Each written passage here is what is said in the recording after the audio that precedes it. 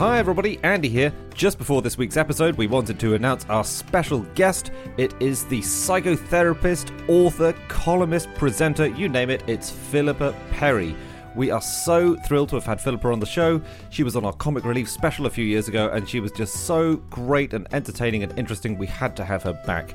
If you're interested in finding out a little bit more of Philippa's work, she has written a magnificent book called The Book You Wish Your Parents Had Read, and Your Children Will Be Glad That You Did.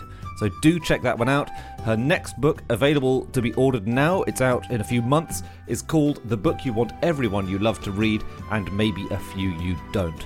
So we hope you enjoy the episode. We certainly enjoyed recording it. The other thing to say is that our British Library live show is coming up soon. It's on Friday the 21st of April. It's about animals. Just wanted to throw a bit of mystery in there. It's about animals. It's an animal special to go with the British Library's new Animals exhibition. Anna, of course, is still away, but we have a special guest for this show, and that is going to be none other than Sally Phillips of Alan Partridge, Smack the Pony, Green Wing, Miranda, you name it. She's going to be there, and she's going to be our special guest. We are very excited. Live tickets in the room are completely sold out, but there are streaming tickets available, so wherever you are listening to this, you can attend a glorious fish gig in the comfort of your own home. Why not pop over to nosuchthingasafish.com/live or live, no one's ever really worked it out. You will be able to get yourself a streaming ticket for the show there. We hope you do so. We hope you enjoy this episode. We'll see you soon. Bye!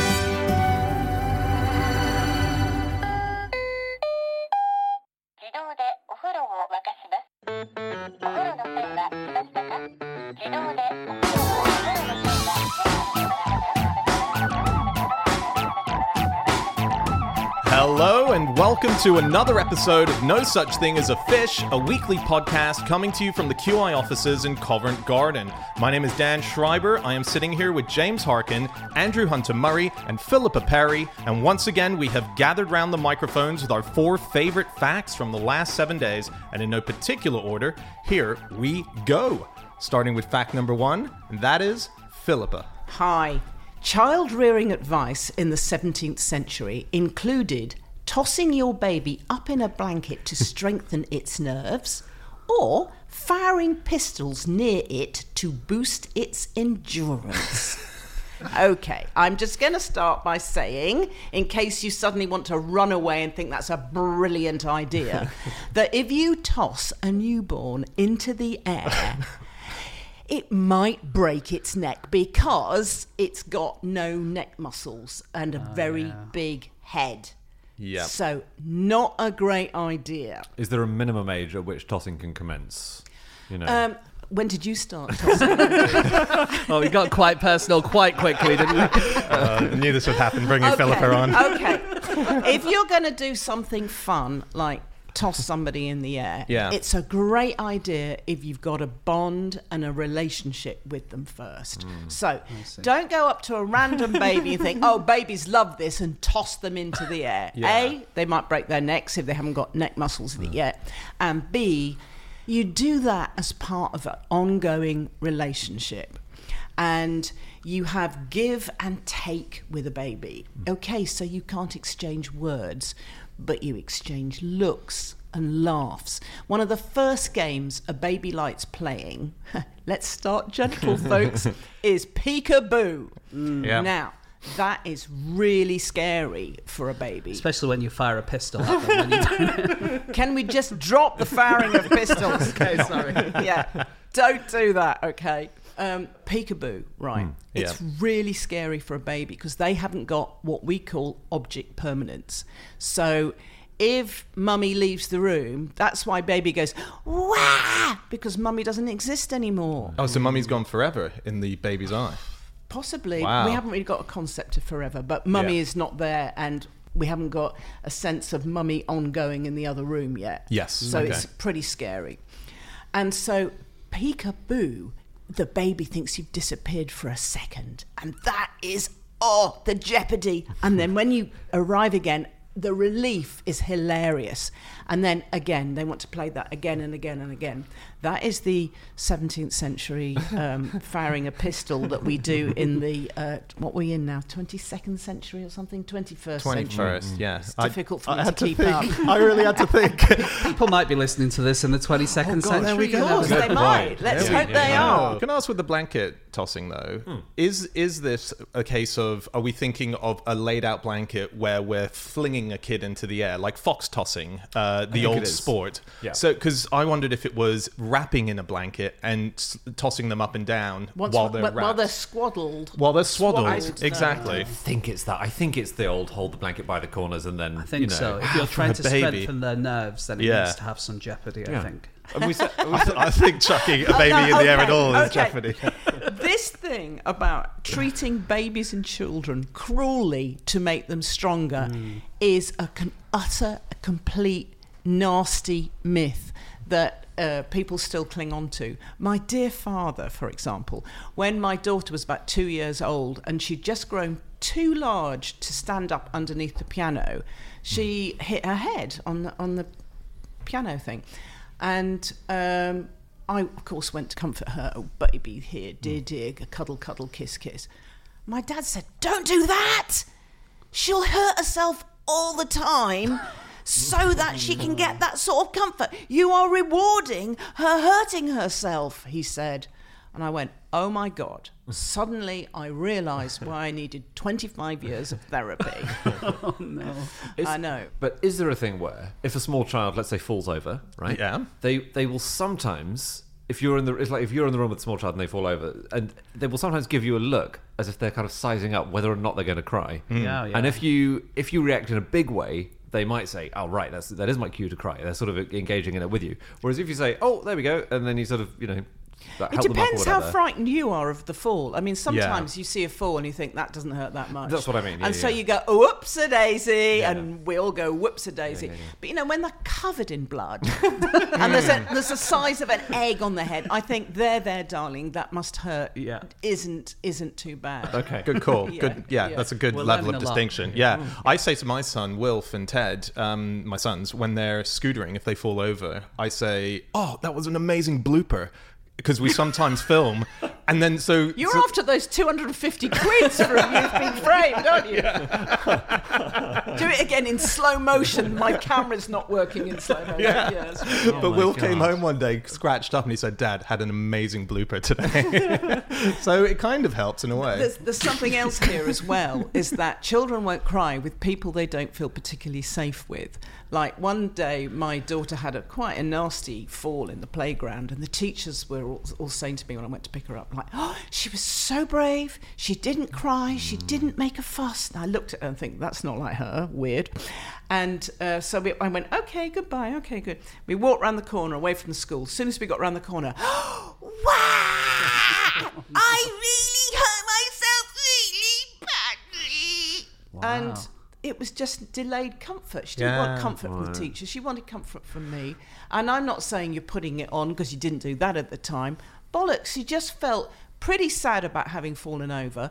And that was incompleted. That sort of like, I feel sad, I need comfort. And so whenever a child wants comfort, give it. Never mind this thing about, well, they're doing it for attention. Yes, they are. And that means you need to give attention. Because once they've had enough attention, that's then and only then that you learn to internalise the comfort you get from your loving ones, so that you can tell yourself things like, it hurts now, but it won't hurt in a minute. You learn those things. You learn to comfort yourself. If something awful happens to me, like, I don't know, I get my credit card pocket picked. That's the blooper of today, isn't it? Or something like that.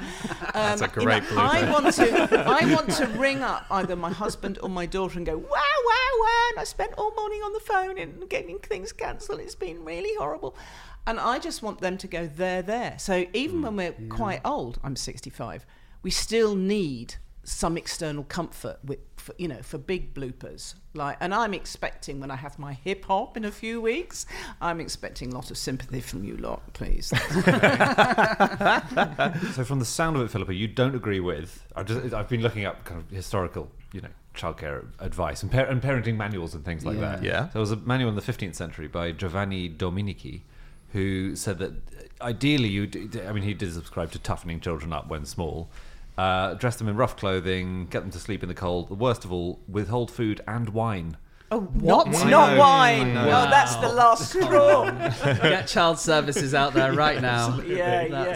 I mean, if you're sort of left out in the cold with no comfort, I think the least you could have would be a bit of wine to numb the pain. Pit pool. It'd be nice, wouldn't it? Okay. I'd be interested in the history of childcare, whether it kind of goes in cycles of kind of hard love and soft love, or whether we think we've kind of got to a point now and hopefully it'll kind of stay like this.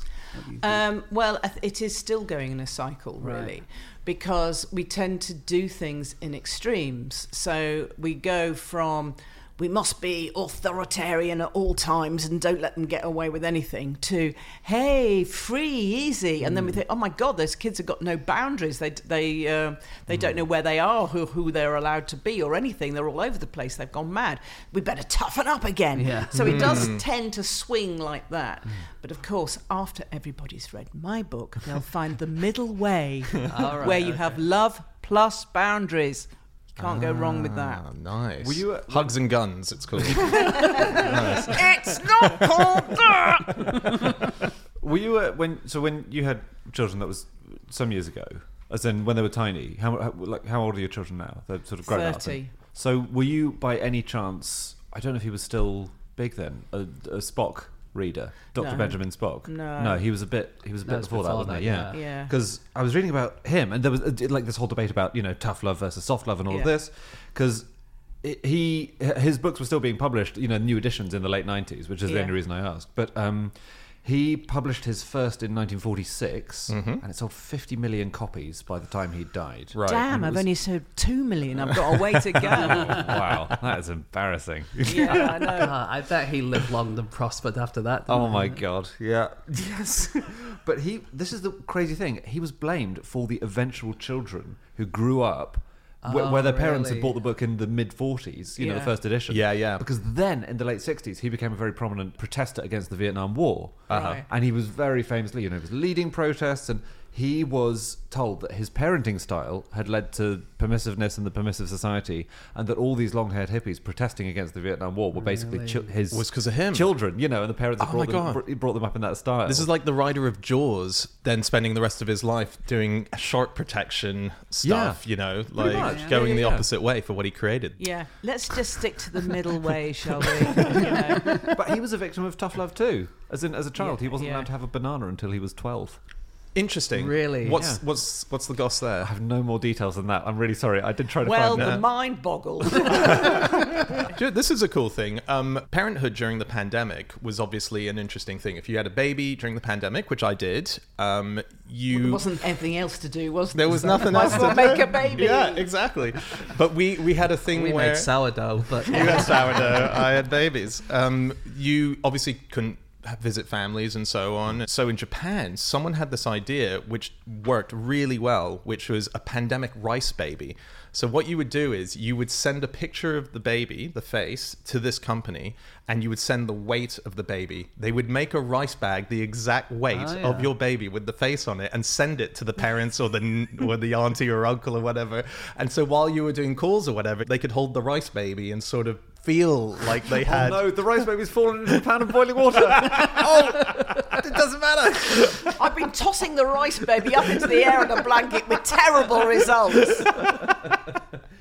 So the company did this and it worked really well. And then this is now a sort of growing trend in Japan. At weddings now, there's an opposite baby that gets handed to the parents of the bride and the groom, which is baby. As in, sorry, yes. No. Very old man.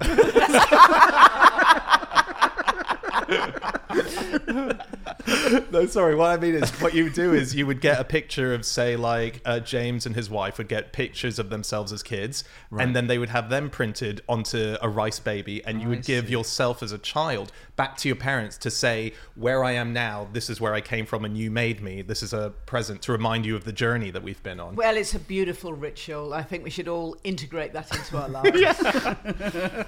Put in your new book. No? Okay. You write another book, Dan. All right? You keep your ideas for your books, and I'll keep mine for mine. Okay. How about that? Rice Babies is going to be a bestseller, I'm telling No, you. it's got to be a more British kind of food. Yeah. It's got to be a classic British food. It's got to be a Chips. suet chip baby. Yeah. Chippy baby. Yeah. Yeah, That's nice. Yorkshire pudding. Don't keep so well, do they? Chips in Yorkshire pudding. No. I was reading about when childcare manuals started, when they first took off, because there were a few in the Middle Ages, but not very many, and there wasn't, mass literacy in the same way. And it was partly, and this is particularly in America I'm talking about, it was partly because people were moving around more. Yeah. So you might be living 200 miles from your parents and your immediate family, so you don't have the immediate experience of a baby. You haven't grown up in loads of babies. People were moving around for work. A bit like nowadays, really. Yeah. And so a manual is a like very useful the thing. old-time NCT group. Exactly, it really is. Yeah. And that's when the manuals kicked off in a big way. And now, of course, there are so many, thousands of manuals for but there's only one you really need to buy. Okay. Rice Babies by Dan Schreiber.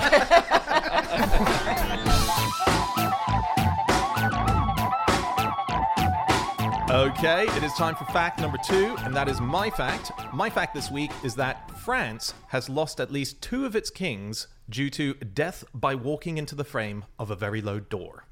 This is 2 that we know of. There may be more. To lose one king by walking into the frame of a very low door. You know what? At first I thought that was a Toulouse joke. Yeah, Toulouse, as in Lautrec. Oh, I was thinking the southern French town. Both would have been better than what I was doing. That's cool. Yeah, right. so... which ones are we talking? We're talking Louis III, who passed away in 882, the year 882, wow. And then Charles VIII. I'm presuming not the same door. Different door. No, it's not. Door. No, there's no incriminating door here. Yeah. What a great horror film. The killer door. It waits. Was there a bit of inbreeding with the old French royal family? Because, they had another one, didn't they, who thought he was made out of glass? Oh, yes. Yeah. Was that a French one? Or was that a British one? No, it was a French... I think it was one of the Charleses who suffered very known bad as Charles the Mad for some reason. Yeah. But inbreeding couldn't make you walk into a door frame. Well... Maybe you were brought up not to look where you were going. Oh, almost. I guess if you're the king. Maybe the French royals had a person who would always tell you whenever you're about to hit a door frame. Yeah. And it was his day off. What a day. So funny. He took 2 days off in over 500 years. Yeah. So Charles VIII, his reason for running into the door was he was very excited to see a game of tennis. So he was rushing out the door, didn't notice the height. You know when you're rushing out the door and you don't notice the height of a door, you can crack your head. No. Tennis has killed quite a lot of royals in Europe over the years. Yeah. So Louis X of France died of a chill after playing tennis on a cold day. James I of Scotland drowned in a storm drain that he was using to escape assassins. But the drain was blocked by tennis balls.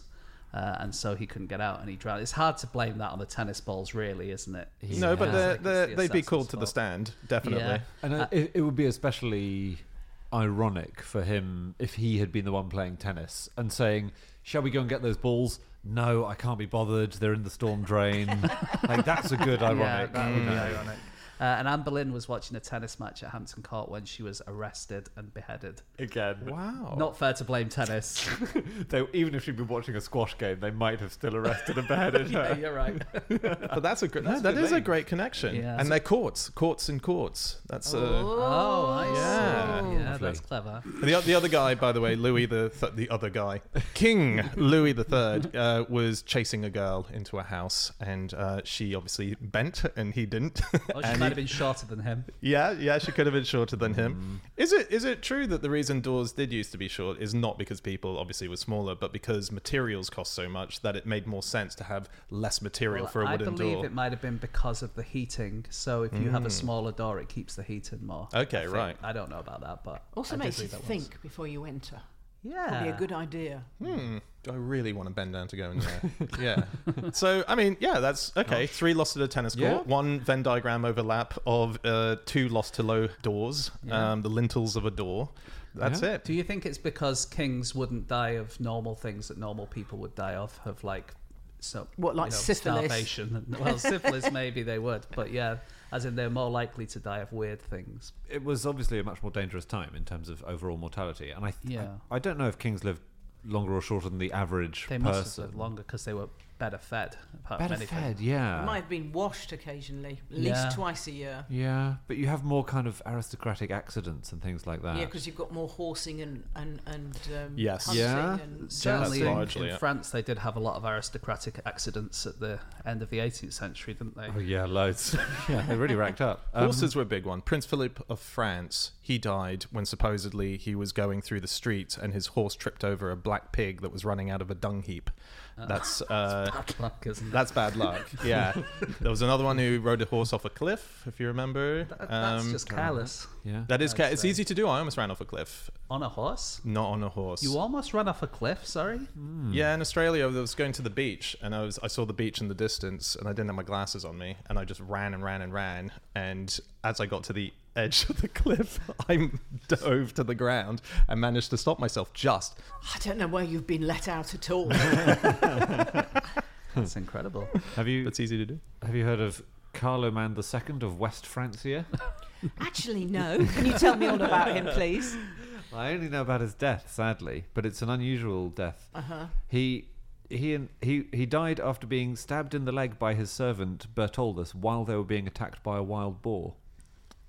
So at this point, we've got 2 low-hanging door deaths. Yeah. We've got 3 horse deaths. We've got 3 tennis court deaths. And we have now 2 pig-based deaths as well. That's interesting. There's a lot of grouping going on here. Yeah. Do you know any other pillow fight deaths than the one I'm about to tell you? Oh, well, Martin Luther King. Martin Luther King had a pillow fight. Pillow fight You're the day right. before he died, but it wasn't what killed him. Yeah, I think it might have even been the day of. It might morning have been of like his one death. of the last Can things you he did. start from the beginning? Thank God you're here. The show would implode on itself. So Charles II de Valois, who was the son of Francis I, he and his friends came across a load of buildings that had been closed off due to the plague. And he said to his friends, "No son of a king of France has ever died of plague." And so they went into these houses that had been closed off, and they sort of rolled around on the beds and had a pillow fight. And Full of obviously, fleas, those beds. well, full of not nice stuff. And sure enough, a couple of days later, he contracted the plague and he died. That's bad. That's hubris. That's really hubristic. Yeah, It's bad. Louis IX, also of France, buried in Notre Dame. So getting quite eminent now. More Buried recent. and now cremated due to the recent fire. Oh, yeah. Too soon, Philippa. Too soon. It's about 5 years. There's a theory that he died because he refused to eat the local food when he was travelling. Okay. Starved? No, it's worse than that. He was leading the 8th Crusade in 1270 AD. Oh, that one. And he supposedly refused to have any vegetables because it was, sort of foreign muck, and he only wanted. He only wanted old sausage that was about 2 years old from home. And he had terrible scurvy, we think, and didn't take any vegetables from the surrounding countryside. That's a slightly simplified version. Well, of he it, wouldn't but have known, of course, that was No. what caused scurvy. Absolutely. Yeah. Yeah. The arrogance you get from being royal is really dangerous, isn't it? Yeah. You think you won't get plague. You think you don't need vegetables. Do you think as a therapist that you would ever accept a case of a royal? Would it be very fascinating or too daunting? possibly say. Which one? Don't be stupid. Harry. No. Don't be dumb. Okay, keep going till Charles the Mad of Navarre. That's the one. He was called Charles the Sane until he went to see Philippa. No, I haven't seen a royal. It's not fun therapizing very famous people. Yes. Because the point of knowing very famous people is to gossip about them. And, on pain of death. You can't. So it's no fun at all. I've always wondered if I'd like to have a therapist, but I almost feel like this needs therapy in itself. I would want a therapist who I found who is a famous therapist. Wow. Yeah. Anyway, we could analyse why you want to see a famous therapist, but I'm not going to do that in public. Well, okay, I can give you a clue. He's just obsessed with famous people. That's. But it's not that. I want. There's something interesting about them being famous and then becoming a therapist. Right, I don't know. There's something interesting to me. Well, I'll shorten it. There's something interesting about your projection. Yes. Onto that. No, there's nothing interesting about the therapists themselves. Yeah, that's right. There you go. There we go. Okay. That's done. So that saved you a lot of trouble. Whoa. And what's this money. immediate invoice? What's good? 5,000! Jesus. We're going to have to do a lot of Squarespace adverts. Anyway, back to Kings. Here's the thing. So this is James. You mentioned the French Revolution, yes, as it happened, and so after the deaths of Louis XVI, wasn't it, and Marie Antoinette, there was a son. They had a son who would have been Louis XVII, who had very sadly died. But this wasn't really widely known in France at the time, and there was this spell where dozens of imposters came out of the woodwork claiming to be the missing Dauphin. And this word spread, and this is a really rare word. It's called the Faudominaphomanie. I wonder why that stayed rare. Faudofanomanie. Dauphin, meaning the... And faux, meaning false. Yeah. And I think you needn't bother with the other syllable. But Faudofanomanie, I just love that. And they had varying degrees of success. You know, some of them were very clearly... One of them was Native American and still managed to succeed, actually. He was called Reverend Eleazar Williams, who did persuade some people. But, Charles II of Navarre, he was known as Charles the Bad. He was sick and he was wrapped from head to toe in bandages soaked in brandy.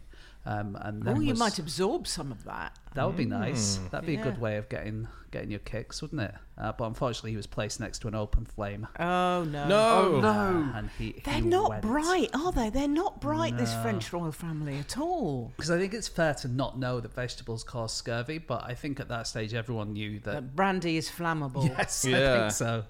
But what I like about him, his mother was Joan II, who was the Queen of Navarre. And in 1328, she lost the areas of Champagne and Brie. Careless.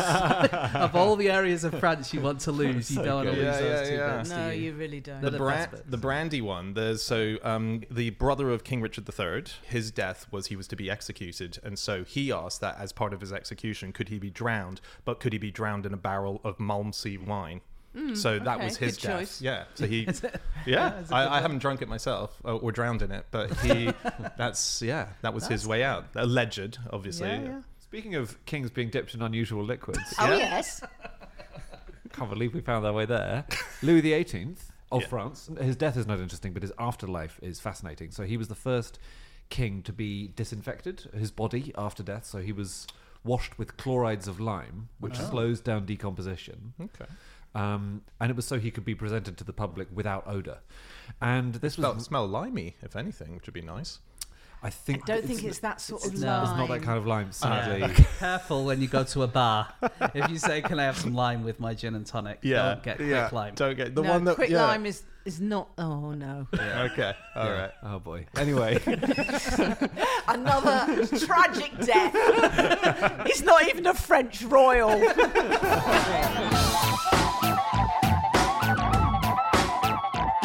Okay, it is time for fact number 3, and that is Andy. My fact is that the Natural History Museum's collection of whale bones is so significant they won't tell anyone where it is. So this is this bizarre installation that the Natural History Museum's got, and it's and where is it? I don't know. Come on, Andy, tell us.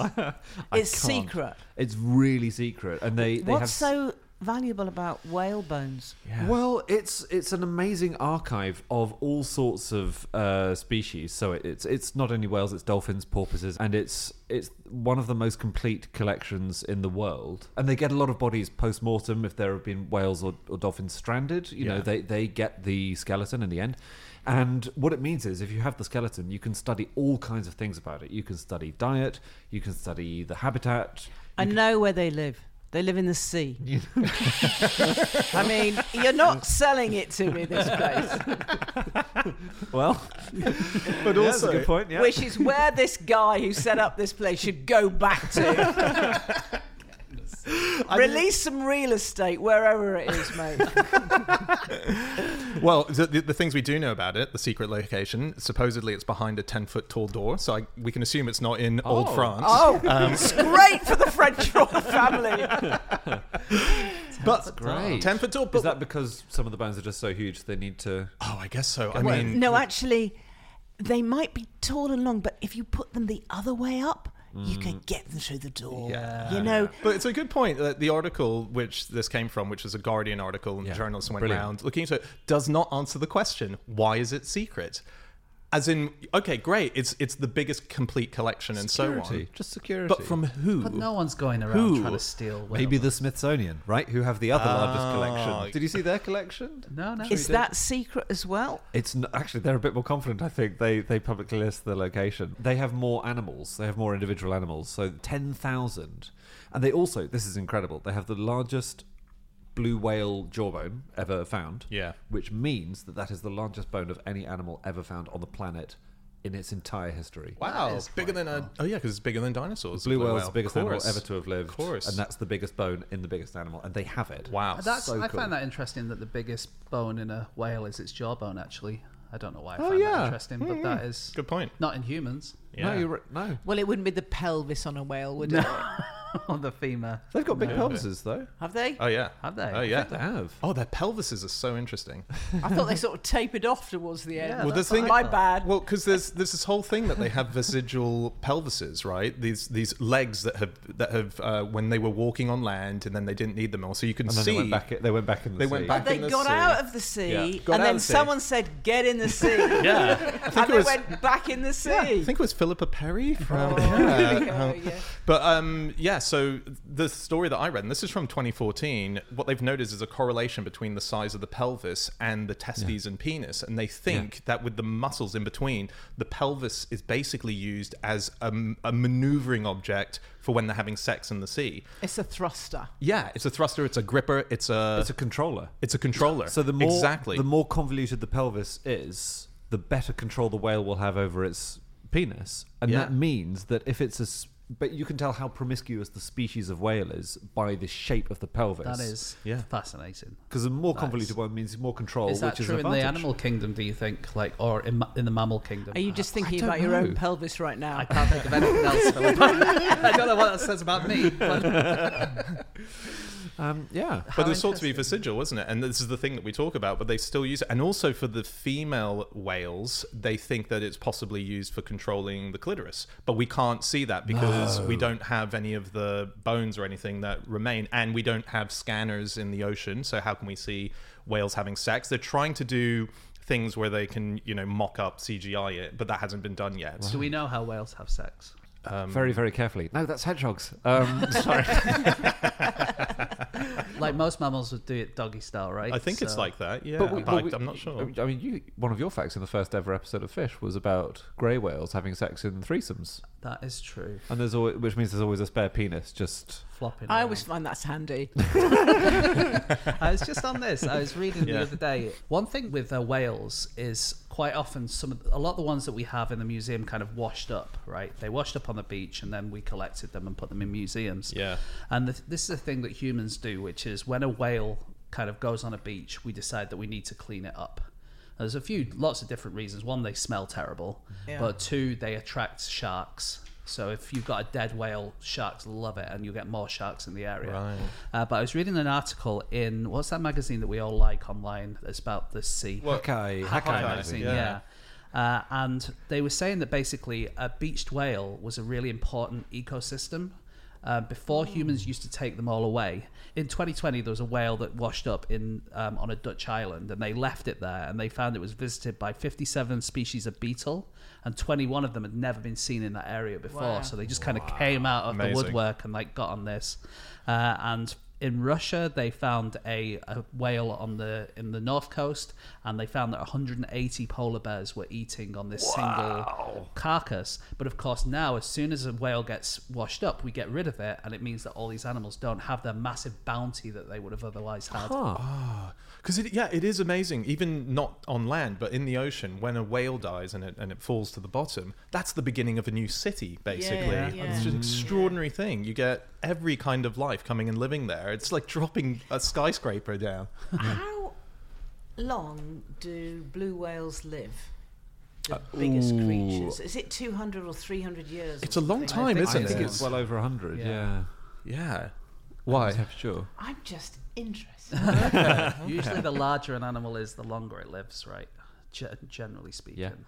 Yeah. And there are, I think we've said before, there are some whales alive today that were alive before Moby Dick was written. Blimey. Right. Pretty cool. Yeah. And that There's was a really mid-19th interesting thing about century. whales, which is that they have more cells, so you think they would get more cancer.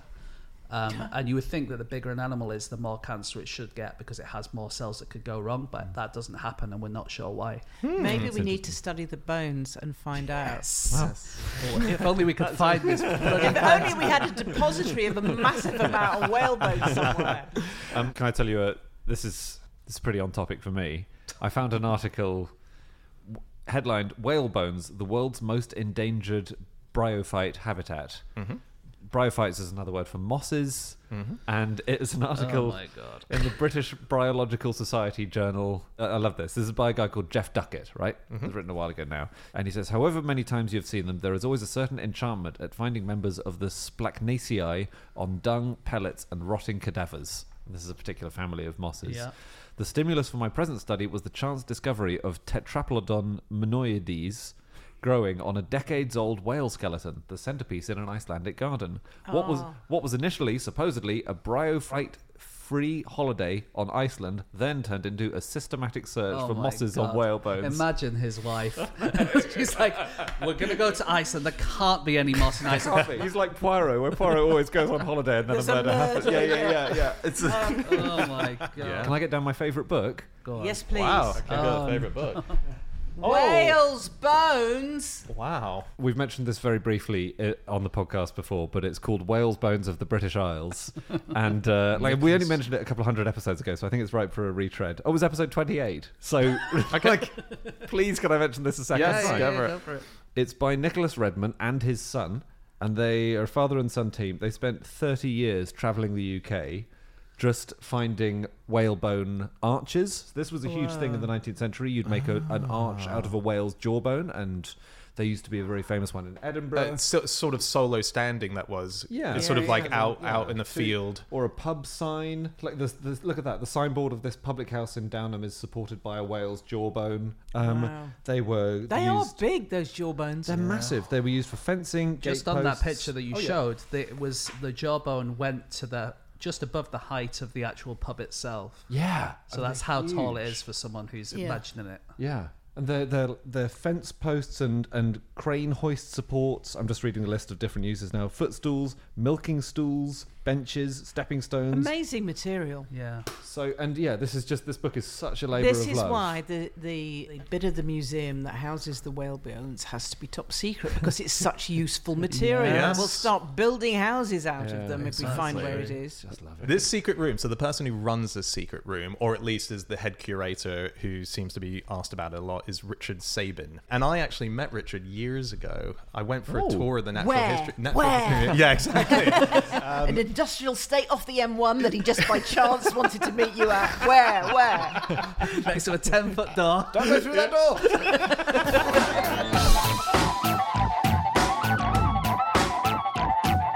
Okay, it is time for our final fact of the show, and that is James. Okay, my fact this week is that Gerard Manley Hopkins once had nothing to drink for a week for a bet. He only stopped when his tongue went black. Good. He did that at school, I think. He did. Yeah. And he went to school Highgate? Yeah. He argued that everyone had more liquids than the body needed. Everyone was drinking too much. That's why he decided. And people said, no, what do you mean by that? And he really stuck by his guns. And he said, no, I reckon I can go without any liquids for at least a week. Okay, so he did this bet with one of the other boys, and not only his tongue went black, but he also collapsed, and in the middle of a PE. PE would be the time you would collapse. Yeah, absolutely. But the headmaster, who's called John Bradley Dine, he sort of really punished him, and he was forced to return the money that because the guy said, well, you've done pretty well, so I'm going to give you the money. But he was forced to give it back. And he complained that he was being punished more than the other boy, because not the other boy, they both got punished, but he also had to give the money back. Right. And that just made the headmaster hate him even more. And he got, Wow. He had a bit of a bad time at Highgate, He was a very original thinker, and authority, like many teachers, don't like that. They just want obedient children that don't ask too many questions. And I expect he really irritated all his teachers because he was probably cleverer than they were. Yeah. But the thing with the liquids, Yeah. isn't there a theory that if you ever have a pee, that it shows you've been drinking too much? No, Andy, no. Every time you have a pee, you're like, oh, you know what? I should have cut down on the drinking Your earlier. pee should look like champagne, not stewed tea. Yeah, whereas if you're not drinking very much, it will look like stewed tea. Mine is in cubes. Is that a problem? It's probably a problem when you're squeezing it out, I should think. Yeah, okay, no, so he didn't think that. He just thought... It's a weird thing to decide that people are drinking too much. As in, it's a weirdly... well, it would have been just a school argument that got out of hand, right? Yeah, that's what he did the same thing with salt, didn't he? He abstained from salt for a week for the same reason he wanted to show. Yeah. But what I think this shows is that he could steer his mind rather than just go with the flow and not be thoughtful and not be influenced. He could decide where he wanted to go in life rather than just be blown about in the wind. And these experiments he were doing, I think they're wonderful experiments. So what can I do? What can my body do? What am I capable of? Yeah. Should we say who he is? Just quickly, yeah. We should. Because Philippa, you're a fan, aren't you? Yeah, I did him for A-level and I got a crush. And I bet he was gay, actually. I was just thinking about this now, and I'm feeling slightly disappointed that I wouldn't have stood a chance. I'm afraid from the research he absolutely was, Oh, damn. Just quickly, he's like really, really famous Victorian poet. Oh, yeah, that. He was a friend Sorry. of Robert Bridges. Another poet. Yeah, that's right. And he was sort of like late 19th century, wasn't he? Yeah. And I've realised that's a very he famous, invented something called sprung rhythm, which is, I caught this morning's minion, dappled dawn, drawn high there on a wimpling whim. Do you see what I mean? Wow. You sort of, you dance, the words dance, it's sort of... And where did you go there in terms of if I was reading that on the page? Am I on a third line or was that one line? I can't remember. Right, but it's not iambic pentameter where you've got 5 feet. Ba-bum, ba-bum, ba-bum, ba-bum, ba-bum. Yeah. Ba-bum, ba-bum, ba-bum, It can go on forever and seems to fly like the birds he's talking about. Yeah, it's very jazzy. Yeah, and I was very taken with it as a keen A-level student, and he made me cry. I loved him so much. It was just so beautiful. And he never got to see any of it because he wasn't published until post his death, 30 years after his death. He never got fangirled by me, which he's probably quite glad about. He was very slightly Hawaiian. Really? Tell me he had more. a strong Hawaiian connection in his life, basically. He wasn't personally Hawaiian himself. His uncle used to live there, right? Look, can you let me tell the story, Dan? Right. You just ate a lot of pineapple and hula hoops. He had a favourite pizza.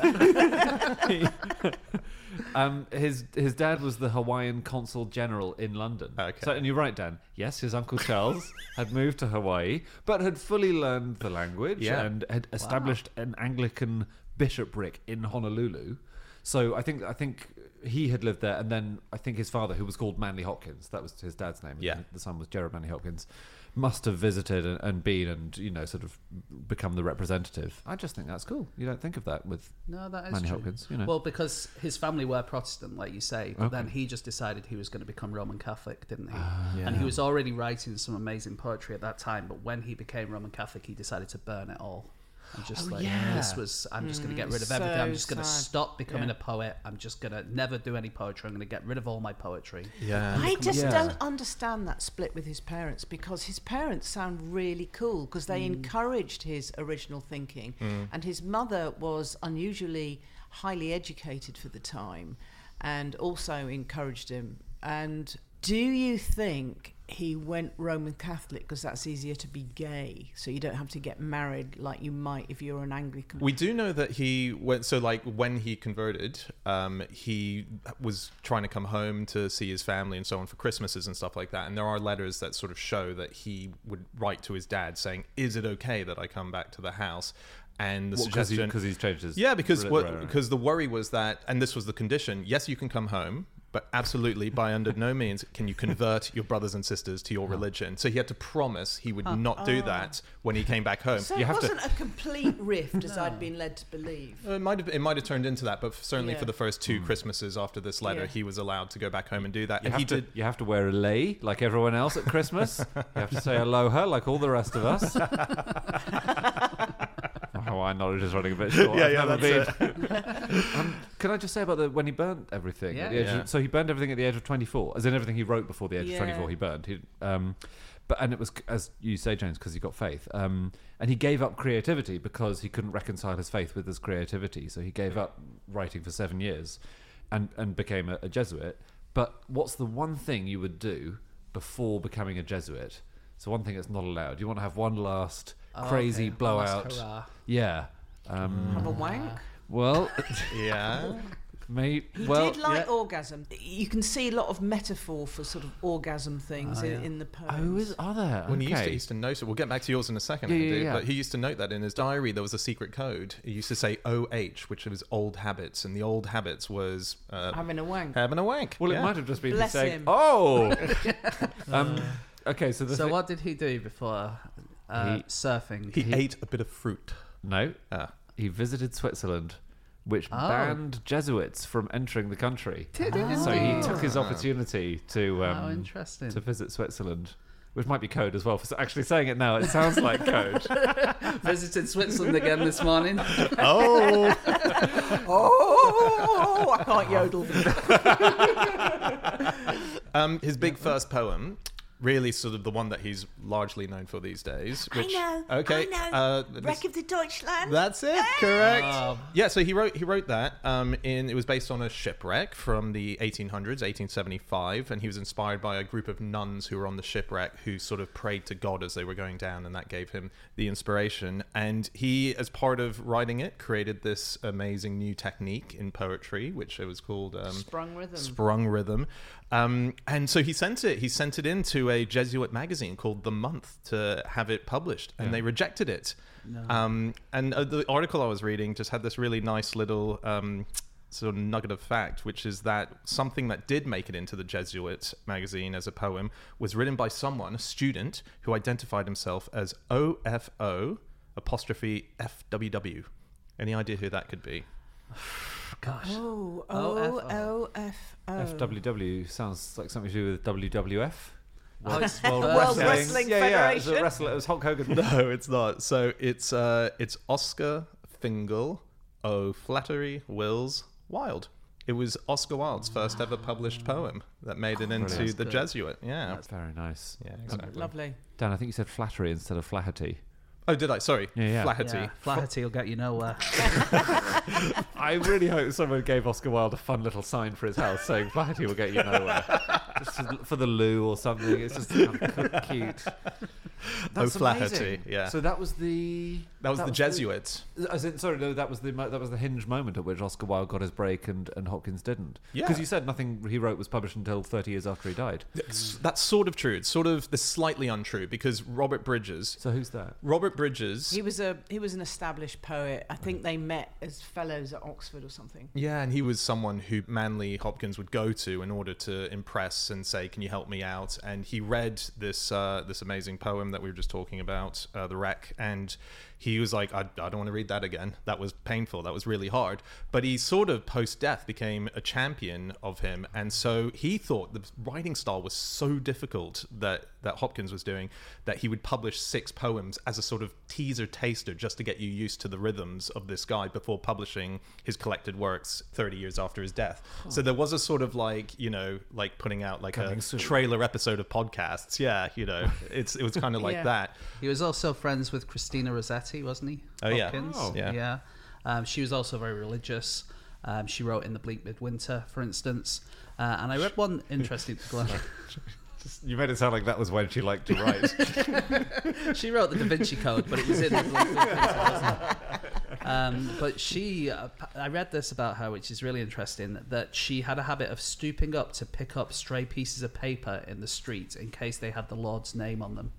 Nice. Yeah. So there's a bit of paper and she's like, well, I don't want it blowing away if it says Jesus on it, so I'm just going to pick it up just in case. She was the first person to collect those shopping lists that people make blogs out of, and she didn't like that, so she'd go, oh no, I'm just looking for Jesus.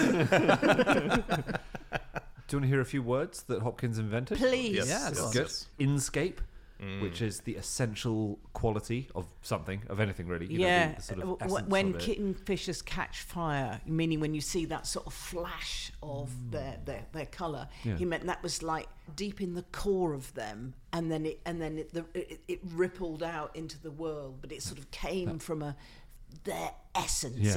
Inscape is sort of like the essence of a thing. Nice. He also coined the word stressy. Stressy. Yeah, but he used it to mean poetry that is characterised by stress and rhythm on the words, rather Brilliant. than... And no one... He wrote it in private correspondence. So he wrote it well before anyone else said, I'm feeling really stressy today. Has anyone ever said that? I don't think I've ever said stressy, actually. Don't be so stressy. Don't be so stressy. I think I have. So stressed. People say it to me all the time. The effect you have. Yeah.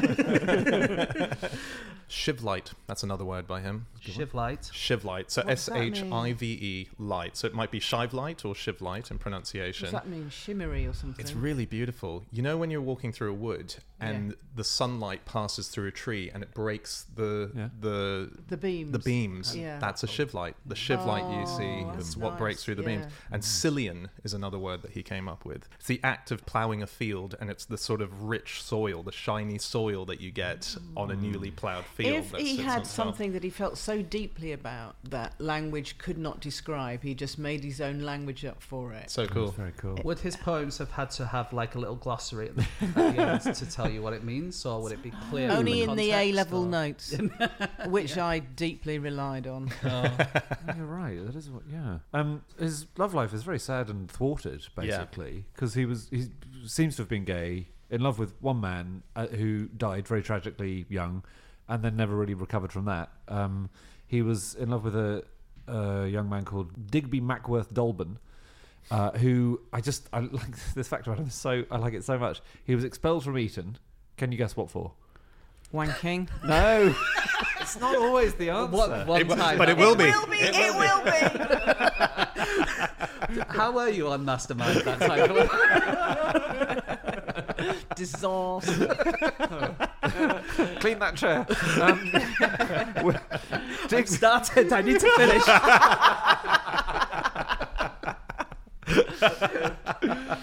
What was Digby Mackworth Dolben was he was expelled from Eton. You're never going to get it in a million years for wandering the countryside dressed as a medieval monk.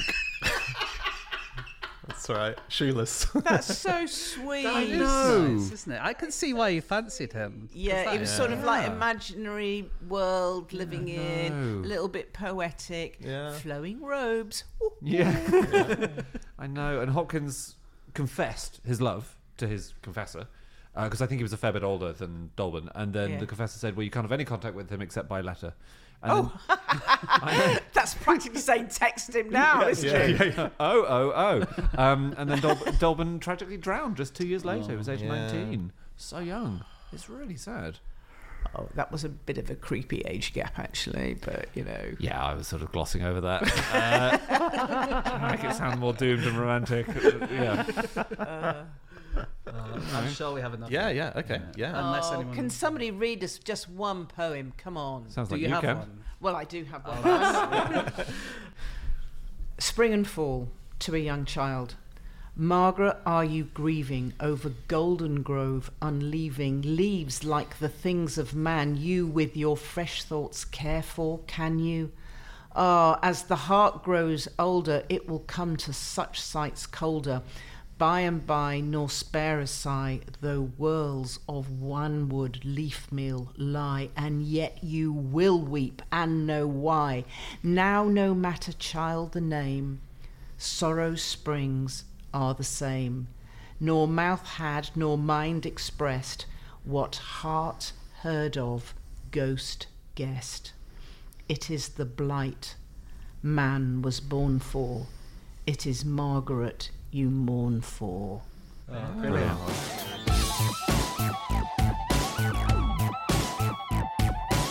Okay, that's it. That is all of our facts. Thank you so much for listening. If you'd like to get in contact with any of us about the things that have been said over the course of this podcast, we can be found on our Twitter accounts. I'm on @Schreiberland, James. @James Harkin. Andy. @Andrew Hunter M. And Philippa. Philippa_Perry, I think. I'm not sure. It might just be Philippa Perry. No, it's Philippa_Perry. Okay. Or you can go to our group account, which is @NoSuchThing, or our website, nosuchthingasafish.com. All of our previous episodes are up there. And do make sure, more important than anything else, to look out for the future book of Philippa Perry. Let's see if she can remember what it's called. The book you wish everyone you love would read, and some of those you don't. That won't be published for months. No, not until October the 20th, yeah. In the meantime, you could buy the book you wish you'll... Oh, fuck, I can't remember. The book you wish your parents had read. And your children will be glad that they did. That you did. Fuck! Yeah. It's a long time since I've done any publicity for that one. That's fine. Rice Babies will also be available this coming fall by me, Dan Schreiber. Otherwise, come back next week. We're going to have another episode, another guest. We'll see you then. Goodbye.